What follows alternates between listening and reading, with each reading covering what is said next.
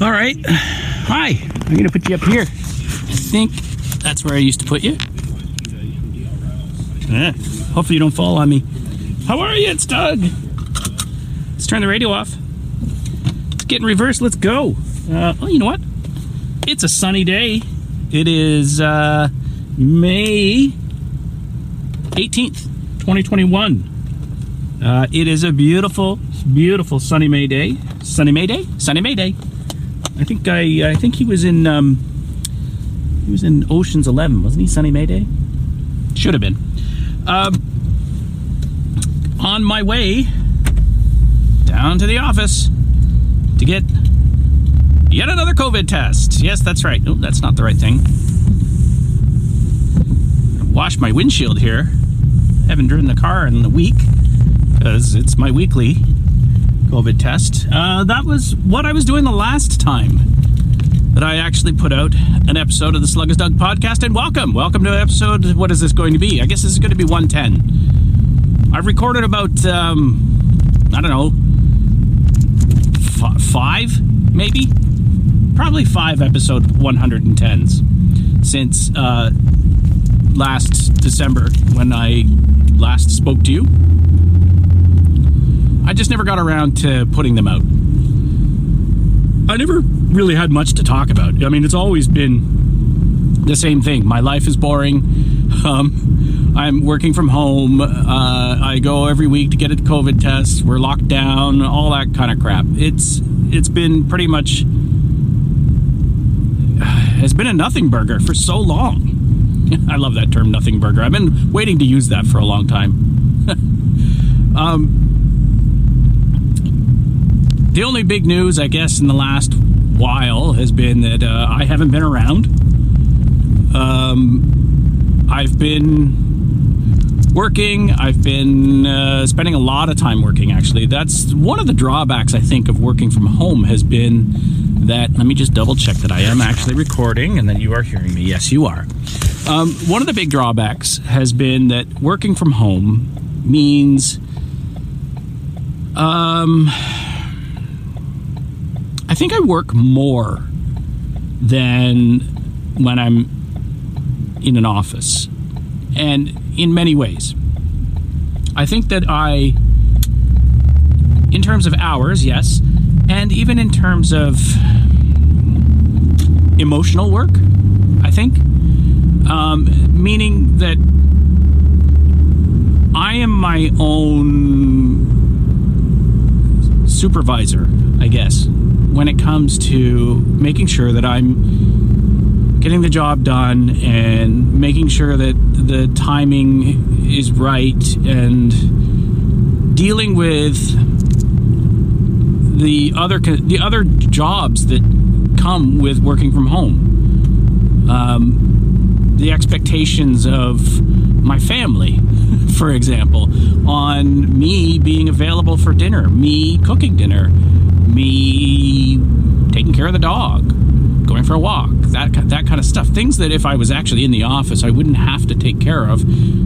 I'm sure I would still feel the stress of those things, and that I would still need to make sure that my family was fed and maybe cook on weekends and prepare food ahead, or at least allow there to be food that is easy for my wife to cook for during the week when I'm not home to cook dinner. And then deal with the emotional problems or issues of not being home for dinner with my family. And if anything, that's been one of the biggest bonuses for me, the biggest benefits of this pandemic has been that I have no choice but to eat dinner with my family. And that working from home has allowed me to do that. And I never want to go back into an office and work unless I can leave early and come home for dinner with my family. So if they would allow me to work from the office for, until 5 o'clock in the afternoon and then leave, go home for dinner, and then work from home, that would be fine. But what that does mean is I am, getting up in the morning and pretty much immediately going to work. I shuffle down,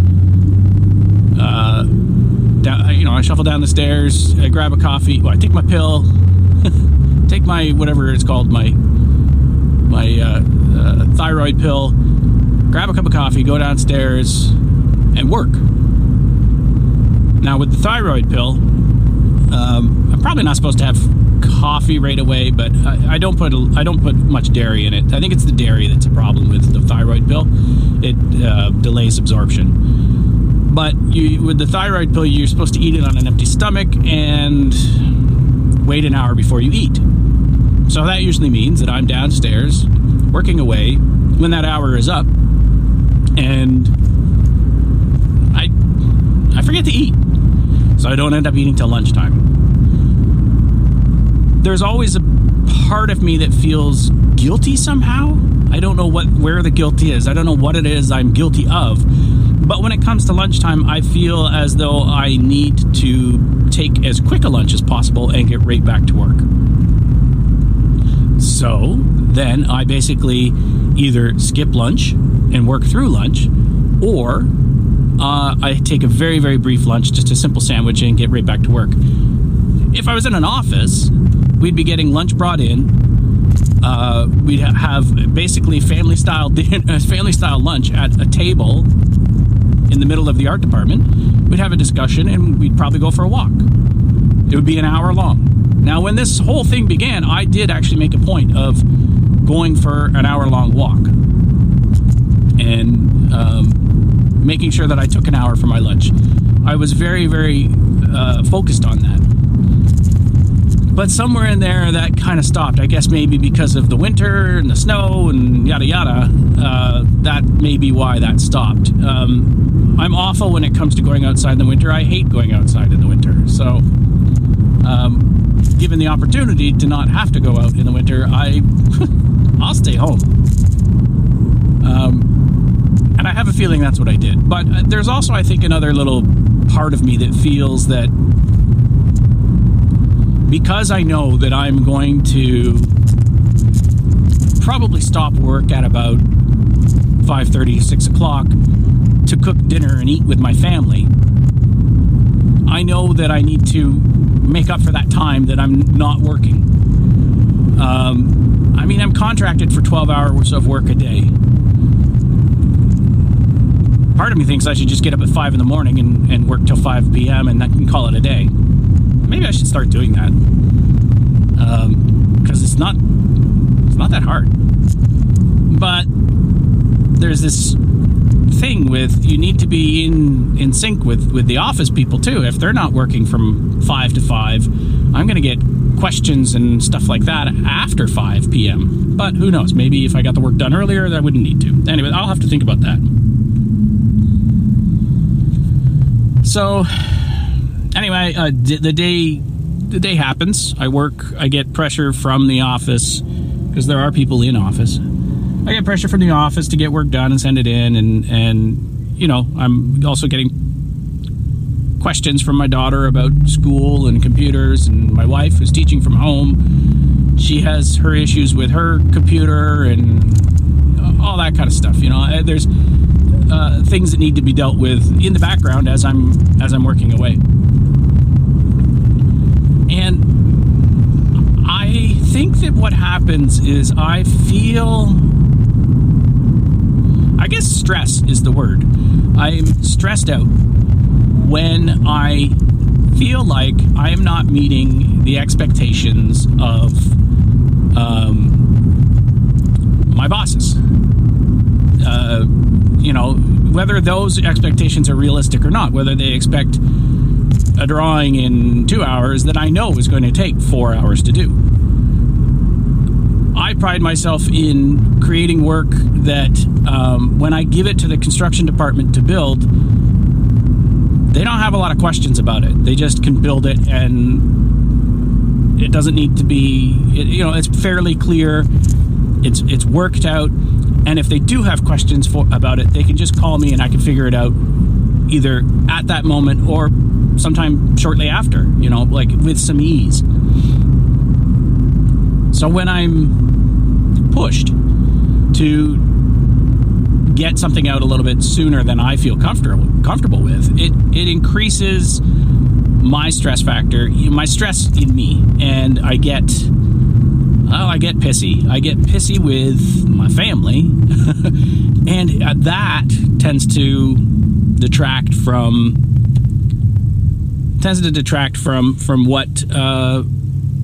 what are these guys doing? Oh, they're making little platforms for the cars to go to sit on.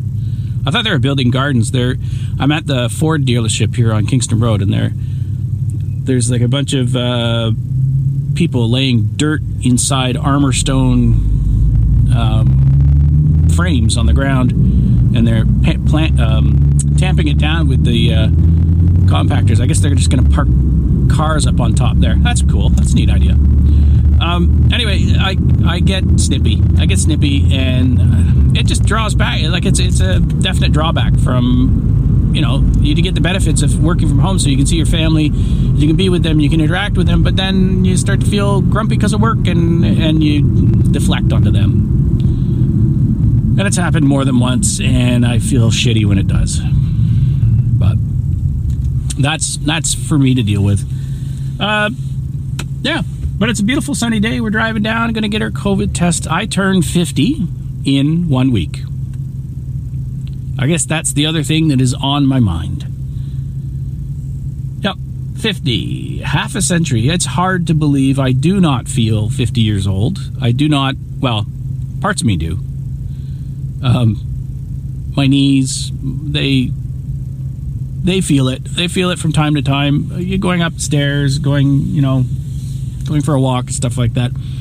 Getting down on the floor to play with the dog. Although I think that has actually improved my knees, the feeling in them. Let me just double check. You are recording still? You are. 12 minutes in. All right.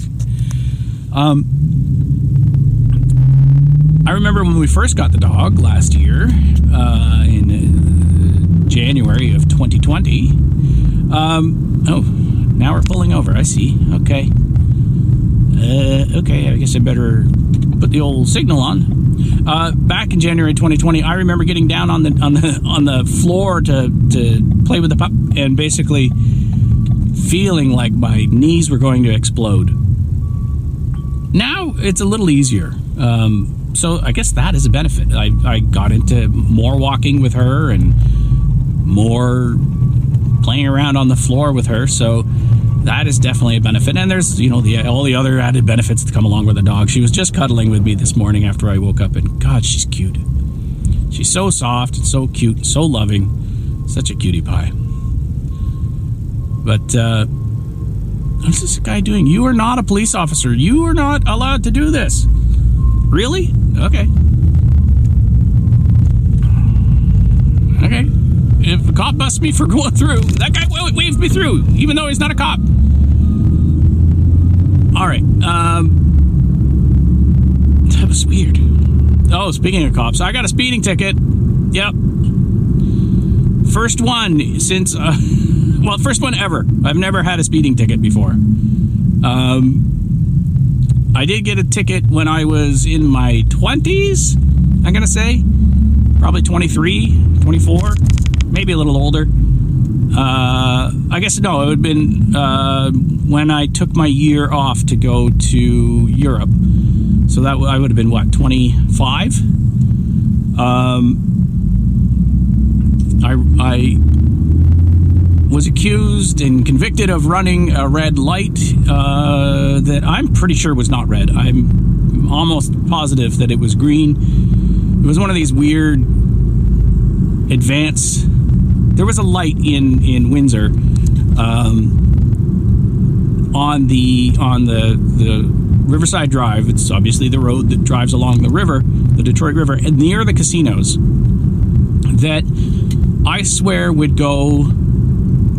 It would be red for cars in both directions, and then it would turn green for the car in the eastbound direction, well before the westbound. And the police were in the westbound, and I went through the eastbound, and then they turned around and came in and stopped me, saying that I had run a red. But there was probably 3 other cars that I was with, so I don't know. Anyway, it may have been. I was talking to someone in the passenger seat, but pretty sure I didn't. Anyway, yes, it still sticks with me. I think about it regularly. I got a notice in the mail this week. I think. Was this week? Last week. I had been captured on camera going 53 in a 40. And I guess it's a community safety zone. It was one of the speed trap cameras that was set up by the city of Toronto they say it's to increase community safety and to curb speeding. If you don't know where the cameras are, you're not going to slow down. I mean, really, it does nothing. Really what it is a cash grab. So they're getting some of my cash. They're getting my $90. I rarely speed. Although I must admit, in this 40 zone on Kingston Road, it's really hard to go 40. This is a highway. I will gladly go 40. That's kilometers per hour, by the way, folks. I'll gladly go 40. I don't mind. But the problem is, if I go 40, the number of people who tailgate or just give you the stink eye or just pressure you as you're driving, it causes more issues. I think I just have to detach myself from feeling bad for others who are in a rush, because I'm actually obeying the speed limit. So anyway, it was one of these great Tuesday mornings, the only driving that I do or have done in the last year, going down to get my COVID test. And I was on a bit of a tight schedule, and I had maybe left it a little long. I needed to get down, get my test, and get back in time to bring the dog over to the vets to get her shots. And I think that I must have been thinking about that and not watching my speed, and they got me going, what did I say, 54, 53? I think it's 54 in a 40. Now, I'm pretty sure that a police officer sitting in a car, with the radar gun, wouldn't do anything about that. But because it is on camera and it is, I guess it's a community safety zone. I think that's what it was listed as. They're like, yep, no, we're going to send that out right away. There's no ifs, ands, or buts. So, whoopsie. But no points, no demerit points. They can't say exactly who it was. They just say that the owner of the car is responsible for it. So it's money. That's all it is. Back to turning 50. Yeah, I didn't care too much, I don't think. I'll have to go back and listen. But I guess that's kind of the benefits of having a podcast that has lasted over 10 years. I can go back and listen to what it was like when I was 40, when I was 39, turning 40. I was a new father. Now I'm not. I'll be a new father to a 10-year-old, to an 11-year-old this year, which brings its own challenges in itself. But I'm sleeping better, I suppose. Although I'm not sleeping better. I'm up just as late. But that's for different reasons. That's for reasons of my choosing, I suppose. But I think that 50 has... see, I'm doing it again. I'm not thinking, okay, I'm going to go 40. I'm going 40. Not going 53. I'm going to turn the digital readout of my speed so I can actually just keep an eye on that. There we go. I'm going 45. 40 just feels so slow. I mean, especially when you got a jerk and a Ford F-150 behind you, like, flashing his lights at you as you drive. As I was saying, I didn't really feel much at 40. No sense of impending doom.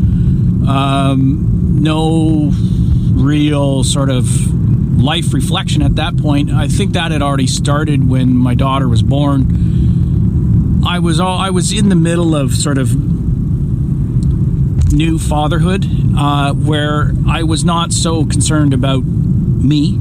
I was more concerned about my daughter. I was focused on that. Whereas things have changed in the last 10 years. I found out that basically I don't have a thyroid, so I have to take thyroid medication every day. The pandemic happened.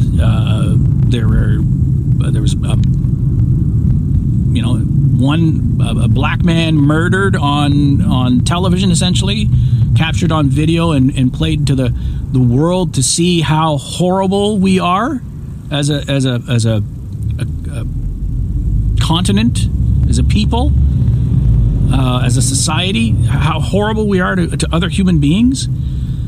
A lot's happened, and a lot has forced me into my head, into thinking a lot. And I think that's been kind of one of the reasons why another reason why I haven't been around a lot is just I'm spending a lot of time just mulling things over in my head, and I don't have any solutions, and I don't know how to talk about these things. So I don't have anything to add to the conversation that's useful. But that has kind of snowballed into or rolled into thinking about what it means to be turning 50 and what it means to have probably less than half my life left remaining. I mean, I probably could have thought that when I was 40. Although, that dog's asleep. Aw, enjoying the sunshine.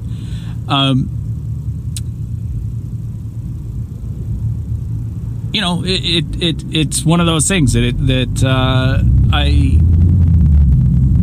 I think I'm looking more towards the future in a way, and it kind of makes you pucker. Retirement. Am I ever going to be able to do it? Have I saved enough money? No, obviously not. Can I pay the house off in time? Should I pay the house off before? What are we going to do? And that's the other thing. Living and working from home. If I knew for sure that once the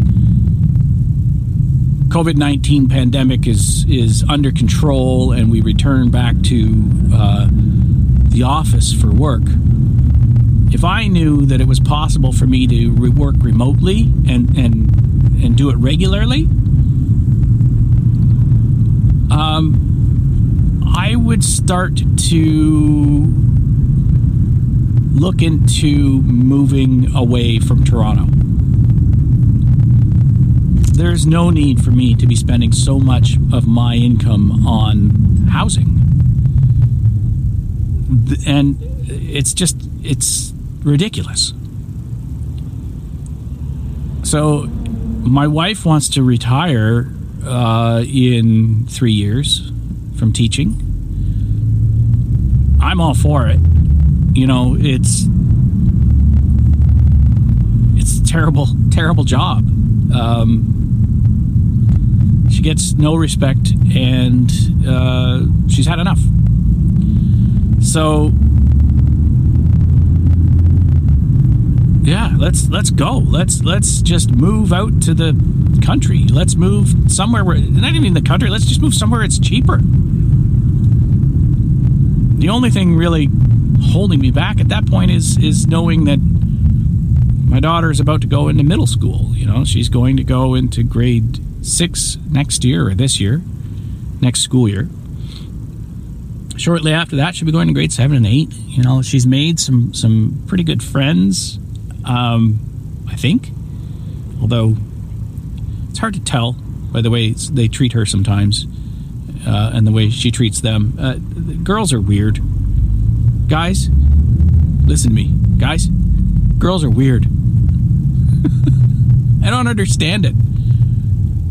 As a kid, I made friends. And we were friends, and there was no question about it. There was no, she did this, no, he did this, he did that, he said this, he said that.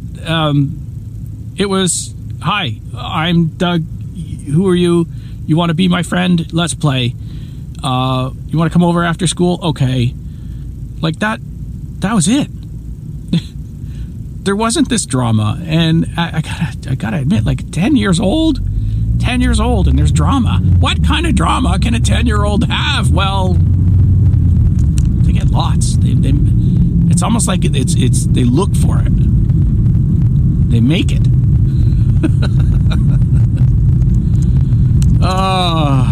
A glimpse of the many years to come of dealing with such things, with the drama of young women. So 50 comes next week.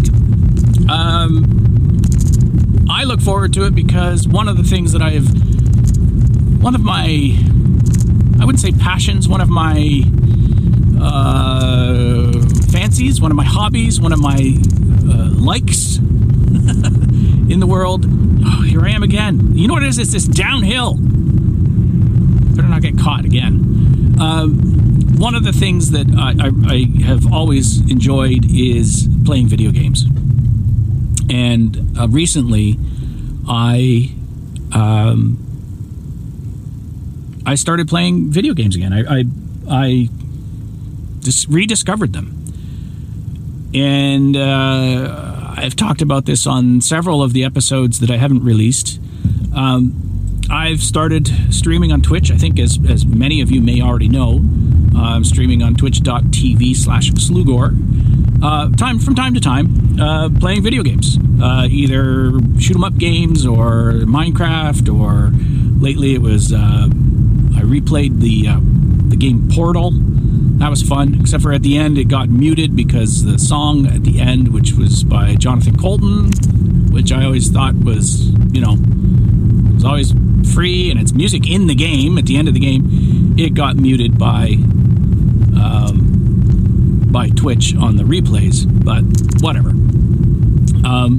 You can see any of them, if you want to see any of my videos of the last month, if you really want to watch me play video games, you can do so by going to twitch.tv/Slugor and click on videos, and there'll be some of me playing games there. I'll say this. Twitch is actually a great community. It's more than people just playing video games on the internet. And truly it is in many ways. It's more than just video games. There's people that deep sea fish. There's people that sport fish. There's people that woodwork, people that do crafts, that do drawings, people that just go to talk. There's young girls that sit in hot tubs apparently and chat as well. So that's entered into the Twitch world apparently. So it is more than just kids playing video games. But beyond the obvious of it being more than just video games, it is community. Because alongside with the playing and the watching of the games or whatever it is that's being, played on screen, what we're seeing, beyond all that, there are the chat rooms. There is a chat that is continuously going during a broadcast or a stream, I guess, that people who follow or subscribe to that creator, they talk to each other as they're watching, and you start to see the same people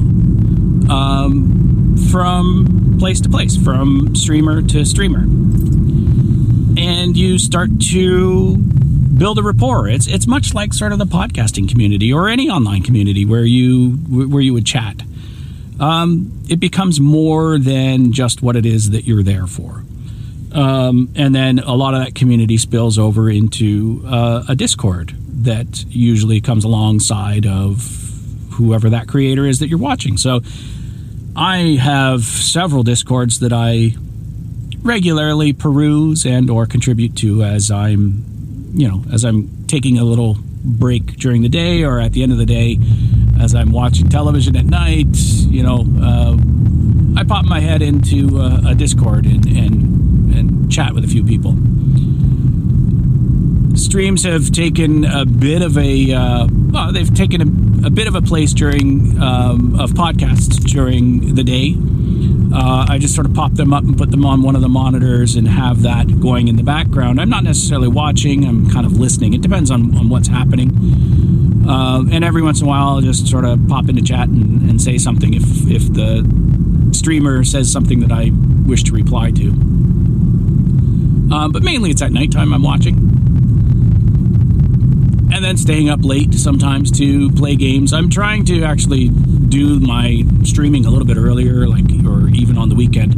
It seems like one of the important things to do, much like podcasting, is to have a regular schedule. And you can see that I don't have one here, and I don't have one there, and I find that difficult.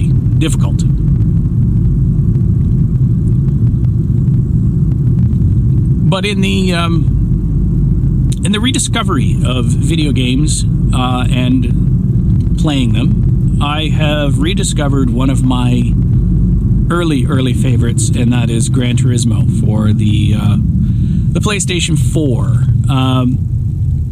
It's Gran Turismo Sport, I believe it's called, and in that you can participate in online races. It's a driving simulator game. I loved it. It was my favorite game for the PS2 when I had the PlayStation 2. It was a different version of the game, but it was great. You do things, you earn money essentially, and you buy cars, and then you race them and you drive them. And I had a wheel at that point that and some racing pedals, and it was like a simulator, and it was fun. I really enjoyed it. So I had the game. I bought the game when I first got the PlayStation 4. I barely scratched the surface. When I got the PlayStation 4, the kid, she was still a baby. I didn't have a lot of time to play. And so just recently I said, well, what about this game? And I've started playing it again, and I'm really enjoying it. And then I even picked up, I had a copy, I forgot that I bought it. I had a copy of F1 2016, I think. 2016? Yeah. And I had never played that very much. I think I played it a little bit. And so I've started playing that again. And so to bring it all back to why I'm excited to turn 50, it means that I have asked for a steering wheel for my 50th birthday. Because I want to play more video games. And I like it. So I'm excited. It's bringing me back to some of my youth when I was in my late 20s and early 30s playing video games. I have developed some friends. I've made some friends online in the video gaming community, and I play with them over the internet. And it's been rewarding in that I feel further connected with the world, and have virtually met some new people. What are you doing, TDSB truck? Yes. Could you go any slower? Thank you. I mean, I know it's a 40, but you don't have to go 20. Anyway, I'm arriving here at the office, going to go down into the, what do they call it? The COVID cave. Get my nose swabbed, and I'll be back out for me in probably 10-15 minutes. For you, in yet just but a moment. Yet just but. I don't think that's not a phrase. But I will be back in a tick of the timer of your podcast player, and I'm parking, and I'm putting you on pause. Cheers. Back in a sec.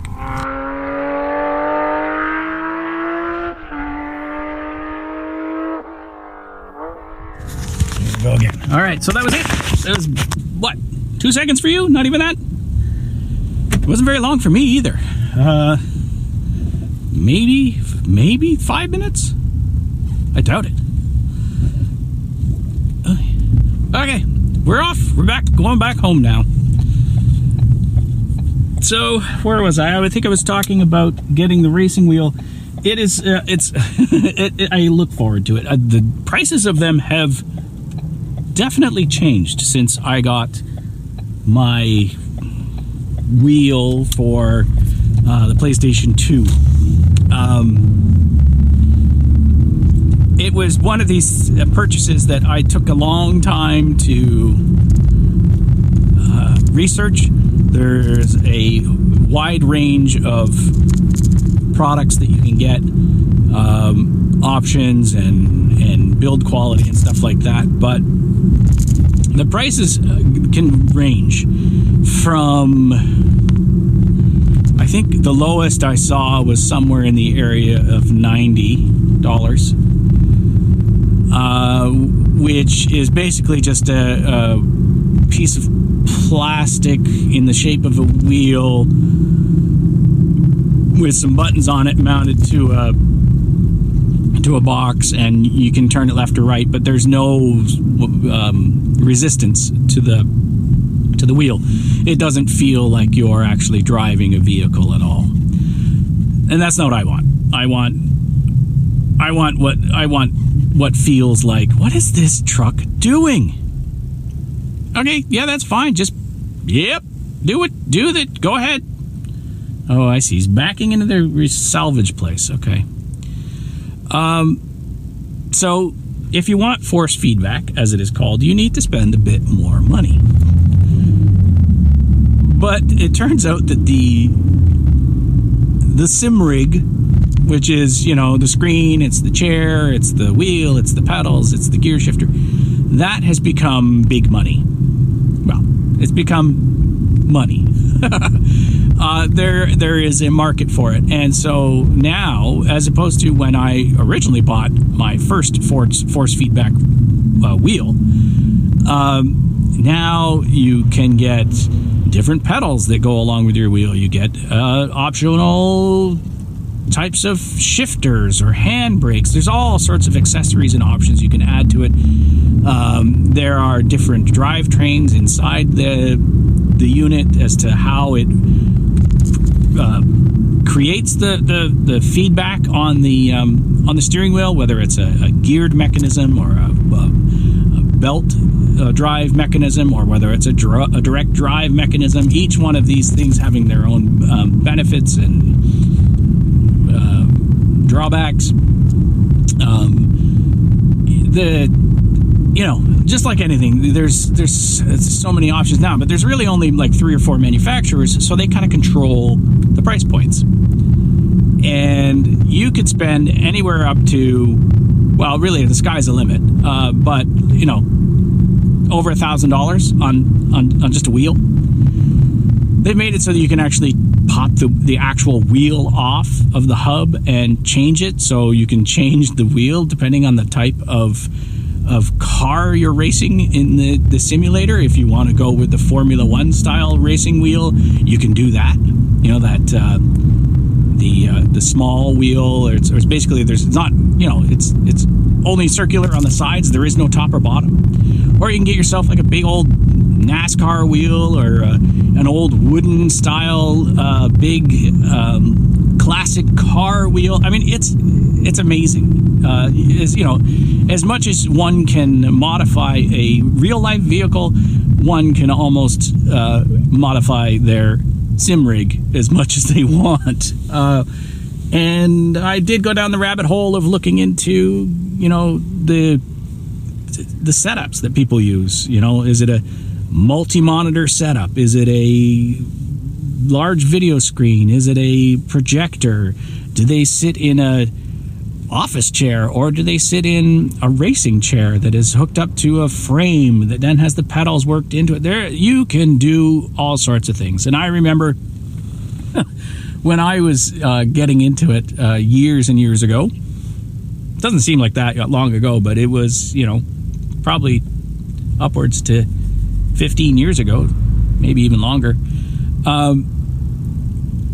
What are these guys doing?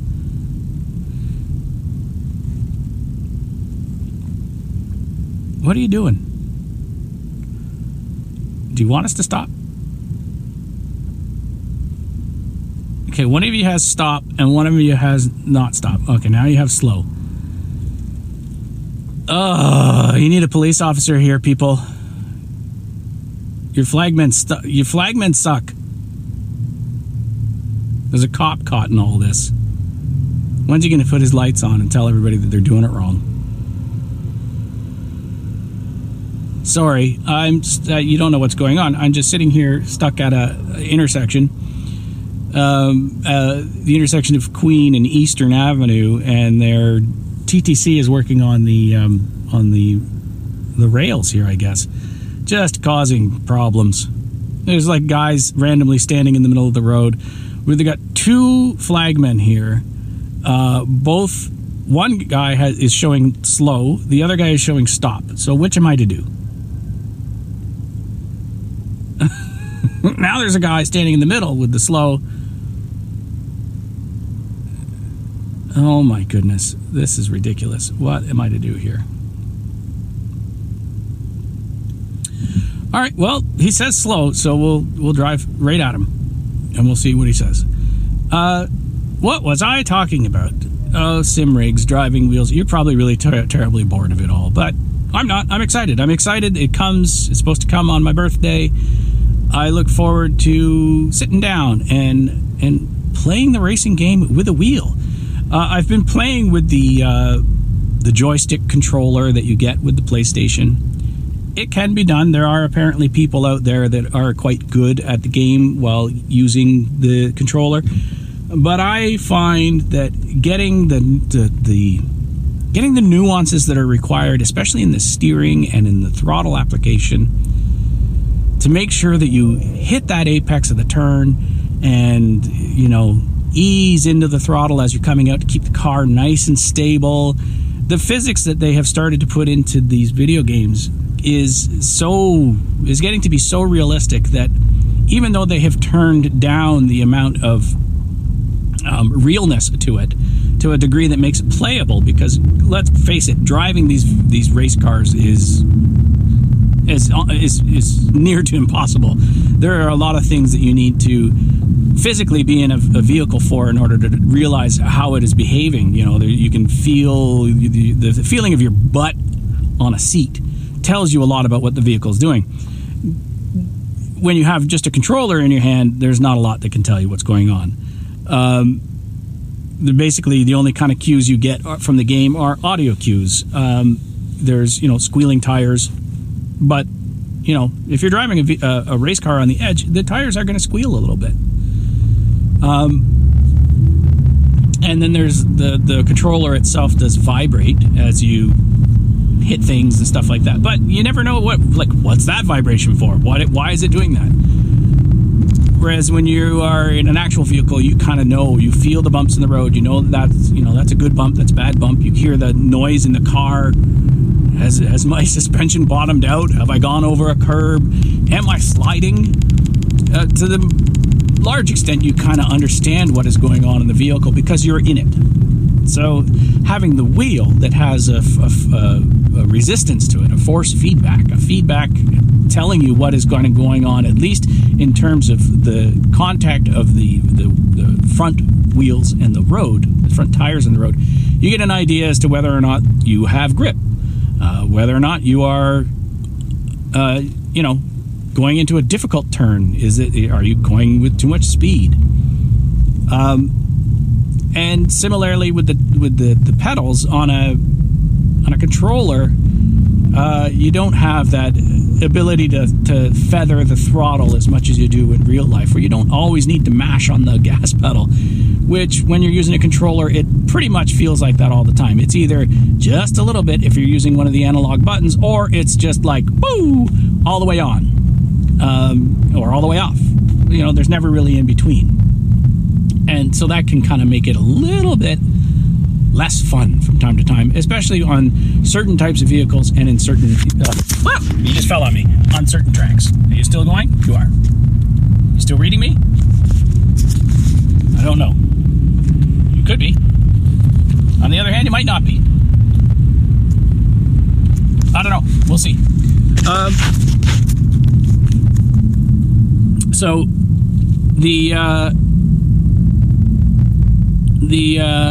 what was I saying? Hopefully I didn't get cameraed as I was putting the phone back up in my visor. I looked at it to see if I was still recording. Oh God, I'm gonna get busted for distracted driving now because I looked at my phone as it was in my hand. Anyway, so that's why I'm excited about it. You know, just it gives more feeling. I've always wanted to do the racing experience. I wanted to go to a racetrack and get into an actual racing vehicle and drive around the track. And 10 years ago, at my 40th birthday, my wife did actually give to me as a gift. She said, why don't you go and do racing school? And I was very excited to receive that as a gift. I never cashed in on it. I never did it.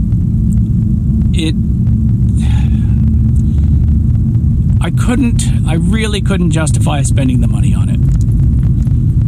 You know, 10 years ago, I was a new father. I had a kid. I was worried about providing. I didn't want to waste money on it. I still don't want to waste money on it. And even at the age of 50, I would love to go and do it. But now I'm realizing, well, my eyes, they don't work like they used to. I can't see as well. My reaction times are not as good. My inner ear, like I get dizzy now. Like I don't know if I haven't been back since I think the diagnosis, but I think it may be under control now. But I think my thyroid problems were one of the reasons why when I went to Canada's Wonderland with my kid and my wife a few years ago, why getting on the what's it called, the flying boats, the Flying Dutchman or whatever it was, you get in it and it's a boat and it's got a sail on it and it spins around in circles and you move the sail and you go out and you go in. It made me dizzy. Like I did not feel well. Getting on a roller coaster was awful. I used to not really love roller coasters, but I liked them. I gained an appreciation for them when I was in my 20s. But what if I got into a race car nowadays, my age, and I got into a high-speed corner and I started to get that dizzy feeling? Good Lord, what would I do? I suppose they'll tell you what to do if something's happening like that, but I don't know. The Mosport still does... Mosport, whatever you want to call it. Canadian Tire Motorsports Park. You've heard Scarborough dude go there. They do a racing school. And, well, they used to. I don't know if they're still open anymore or what's going on there. But they used to do a racing school, and I wanted to go. They do several different ones. There's basically one that goes from a couple hours to one that goes all weekend. I would really like to do the weekend one. I would settle for a day-long session where you learn to drive a race car. You learn, I think in the day-long course, you learn how to heel-toe shift. You learn,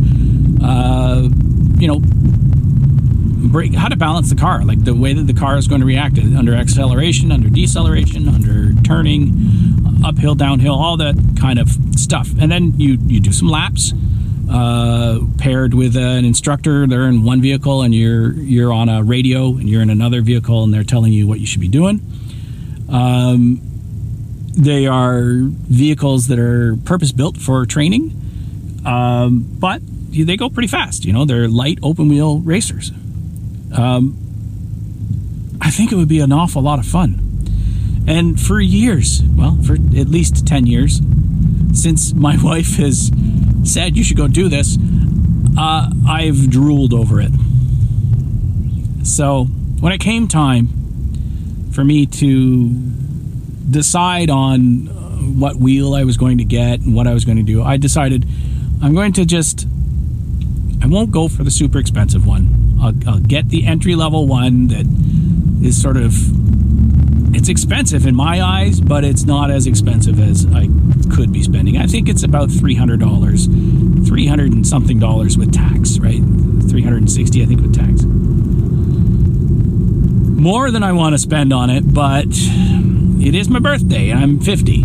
I never ask for anything for my birthday, so this was my gift that I actually said to my wife, order this for me. That's what you're giving me for my birthday.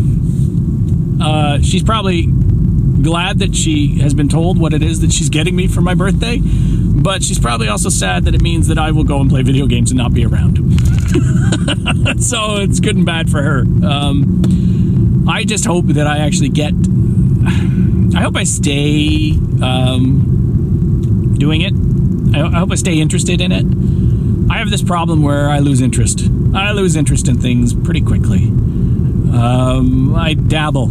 I dabble in things. Guitar was quick. 18th birthday, I got a guitar. I think 2 months later, I was like not playing it anymore. What else? I mean, there's so many things. 3D printing. I haven't touched the 3D printer in months. They're sitting there. They're waiting to be used. I keep threatening to do something about it, but then something else sparks my interest. Woodworking, that is something that kind of comes and goes, almost with the weather or the seasons. I get interested in it. I fall out of interest. I really do want to do it. I don't have the facility now, either physically, mentally, or like actual facilities. The room that I had set aside in the basement to actually be my shop, my bench and tools corner, has now been eaten up with school storage. All of my wife's stuff from school has come home, and it is in the basement. And what used to be my corner that was filled with things that were for tools and working on projects has become an eighth of the space, and it is not fun to be in there, and it's dark and I don't get to do it, so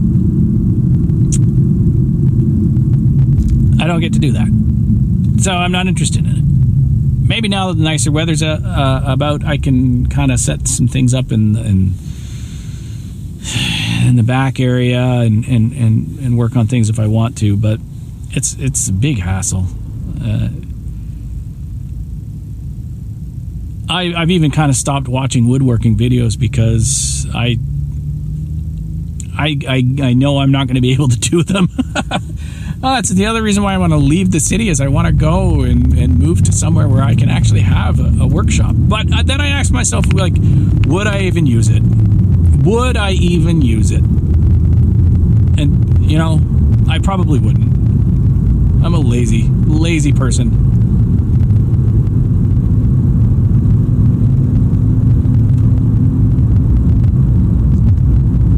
I think that's about it. I think I'm done. So I'll try to put this out. We'll see if you get it. If you're hearing it, you got it. I did it. Hey, I did it. I put it out. If not, you'll never know. I will, I'll get back to the house. I'll do some work, because that's there. That's one of the bummers of the sort of Tuesday morning COVID test, is it's a real write-off for the whole morning. It takes me an hour and a half, basically, to drive down, get tested, and get back. And it really kind of takes me out of any sort of groove that I might possibly have had for working. It's really hard to get back. If I leave at 9 a.m., even 8:30, I'm not back. I'm back at 10. And I'm lucky if I get 2 hours work in before lunch. Maybe I should start going in around lunchtime, although they close at noon. Thing is, I don't want to end up having to wait around and make it last even longer by standing in line, but that may be better if I start going down towards the end of the morning so that the drive back is during my lunch. No, my lunch is my lunch. I'm not going to do it over my lunch. This is something I do for this damn industry, is I rearrange my life based on this work. And it's not fair. It's not fair to me. It's not fair to my family. For years, I've rearranged life. I put things off. I put off going to the dentist. I put off going to doctors. I put off doing things for my car, like getting my snow tires taken off, or getting the engine tuned, or changing the oil. Like, I put these things off because of work.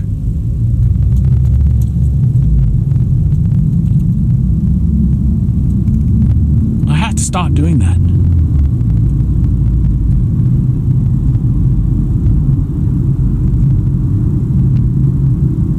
Part of me, I guess, as I know I said I was going to turn this off, but I guess I got a few more thoughts, and I got some more time to drive home. Part of me, one of the reasons why I would love to continue doing video gaming is that years and years ago, when I first really got into video games and was playing them a lot, I said I wanted love to be a professional gamer. And back then, it was difficult to do so. You had to be really good, and you had to somehow get seen by the video game sports community, which was very small at the time. Nowadays, with Twitch, there are people, I was going to say there's a lot, but there are people who do make a living on Twitch.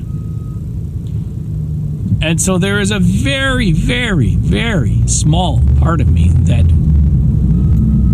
every once in a while says, hey, you could do this. You could make a living by being on Twitch. If you could just get enough viewers, if you could get to the point where you could get subscribers and you could get people interested in what you're doing, you could do this. It's an awful lot of work. There's a lot of work in it. It's not just playing video games. It's it's working on the community. It's working on making sure that there's content. It's paying attention to what it is that your viewers are watching and what they like. There's planning. There's a lot to it. The reason why some of these content creators are popular is because they are who they are, and they put work into it. But it is possible. You can do it. And maybe part of me says, okay, it would be great if I could do a full living on it. What if I could do a partial living on it? What if I could get something out of it that would make it so that I didn't have to actually give up my whole life for my current job? If I could somehow supplement my income, make it so that I don't have to take everything that comes to me, that I could make the demands, that I could say, no, I'm going to work from home and wait for basically wait for the show that is desperate enough and that will succumb to my demands, that will pay me what I want and will allow me to work at a distance.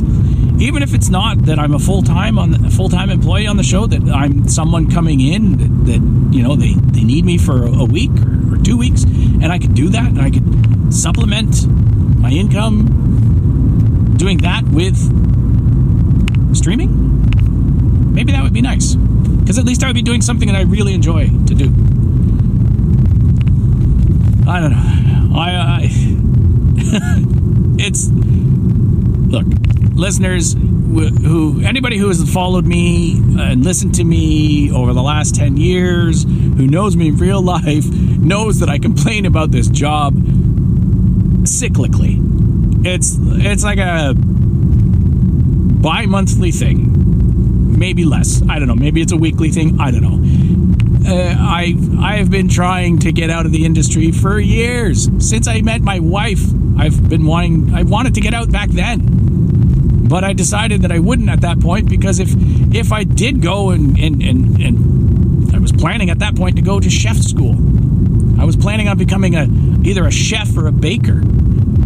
I knew at that point when I met my wife that if I did so, I would never see her again. That would probably mean, that we would never get together. And it turns out, I didn't go to chef school. I stayed working in film industry, and here we are, we're married, and we've got a kid. Just before my daughter was born, I was considering leaving the film industry to go become a teacher, because I think I probably missed my calling. Should have been a teacher. And I was going to go to teacher's college. I was like, okay, let's do this. I'm going to go to teacher's college. And then we went to a financial advisor, and she said, we can't lose you for 2 years. You need to earn money.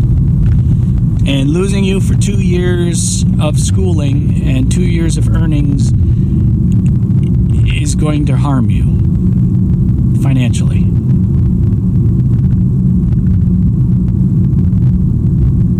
So I stayed in the film industry.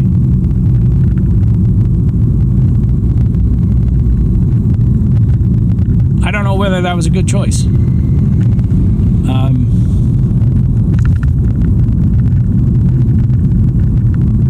I've missed a lot of my kids' youth, a lot of the years. I've missed a lot of time with my wife.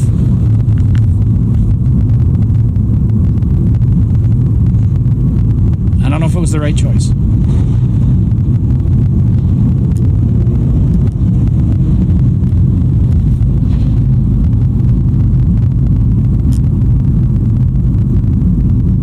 Do anything about it now, but maybe I can start to... Are you falling on me? Low battery. That means you're probably not recording.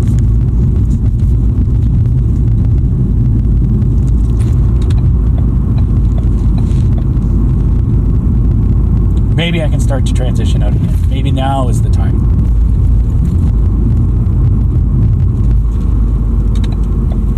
Maybe this pandemic has shown me that really is what,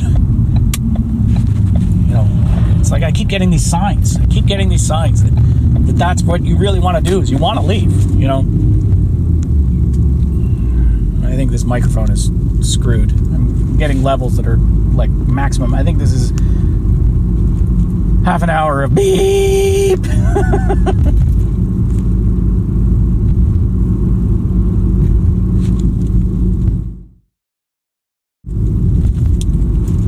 I think maybe, when my father-in-law died and I basically got fired from the set design job that I was working on Dark Matter, because my life was taking over and I was needing to pay attention to my family.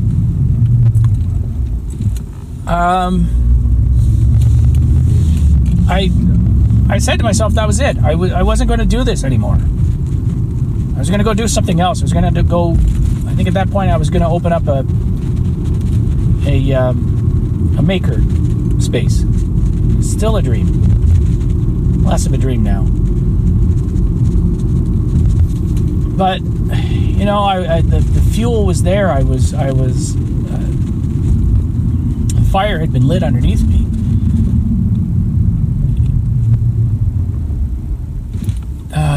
It comes regularly, Pandemic hits, I work from home.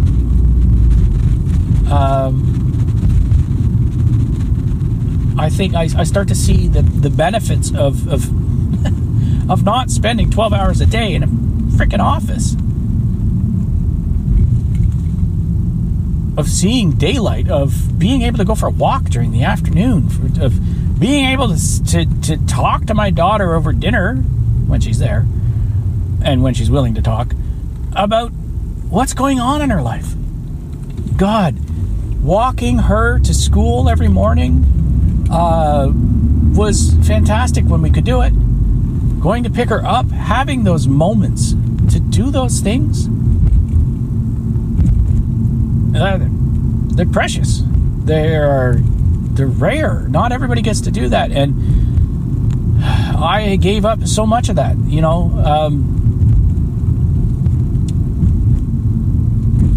My wife was able, when my daughter was a baby, when she was in daycare, when she was in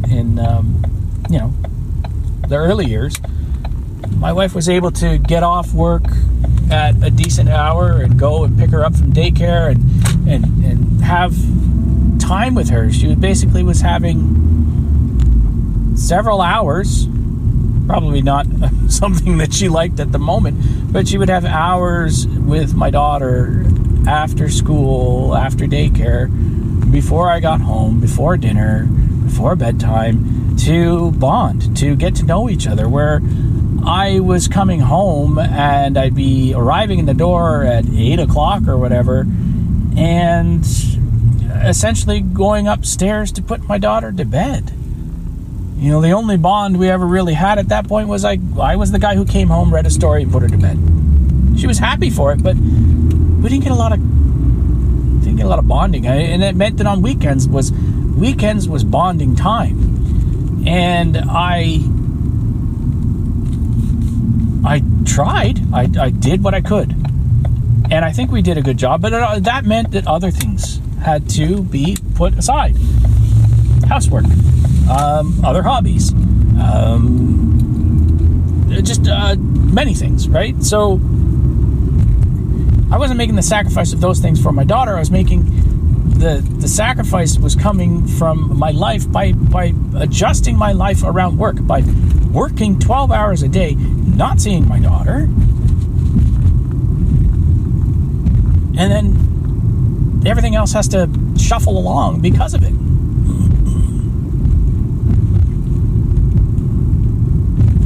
And now I've gotten myself into a situation where we have a certain lifestyle. We live in an expensive city that it requires me to essentially make the money that I do make working in the film industry to live here. If I quit and I leave and I do some other job, there's no way I'm going to make the money that I make, given the skills that I have now and that I can transfer to and the work history that I have, 20 some odd years, 25, 27 years of working in film. I don't think gives me a lot. Maybe it does. I might be cutting myself short, selling myself short, but it doesn't give you a lot of transferable job skills for other work. I gotta make my own way somehow, and I have to be able to do it in a way that if I can afford it. I have a feeling part of that means moving out of Toronto, which I'm happy to. God, this place, I never liked it. I said I would never live here, and now I've lived here 27 years. I want out. It's too expensive. It's just too much. It's too much. It's too everything. I miss Windsor. I miss Ottawa. I miss living in a place that has an identity. Toronto, it has an identity, I suppose, but the areas of Toronto have identities, and it's just... I'm not going to get into it. I'm coming home. I'm in the parking lot. I'm going to park the car, and I'm going to go to work. I'm going to post this. You're going to hear it. I guarantee you're going to hear it. You're hearing it me right now, telling you that you're going to hear it. So I lived up to my promise, okay? Maybe I'll talk to you again in a week when I turn 50. Let you know what it's like. Until then, take care, my friends. I love you very much. I hope you're doing well. I hope that things are better in your world than they have been over the last year. I hope things are turning. We'll talk to you later.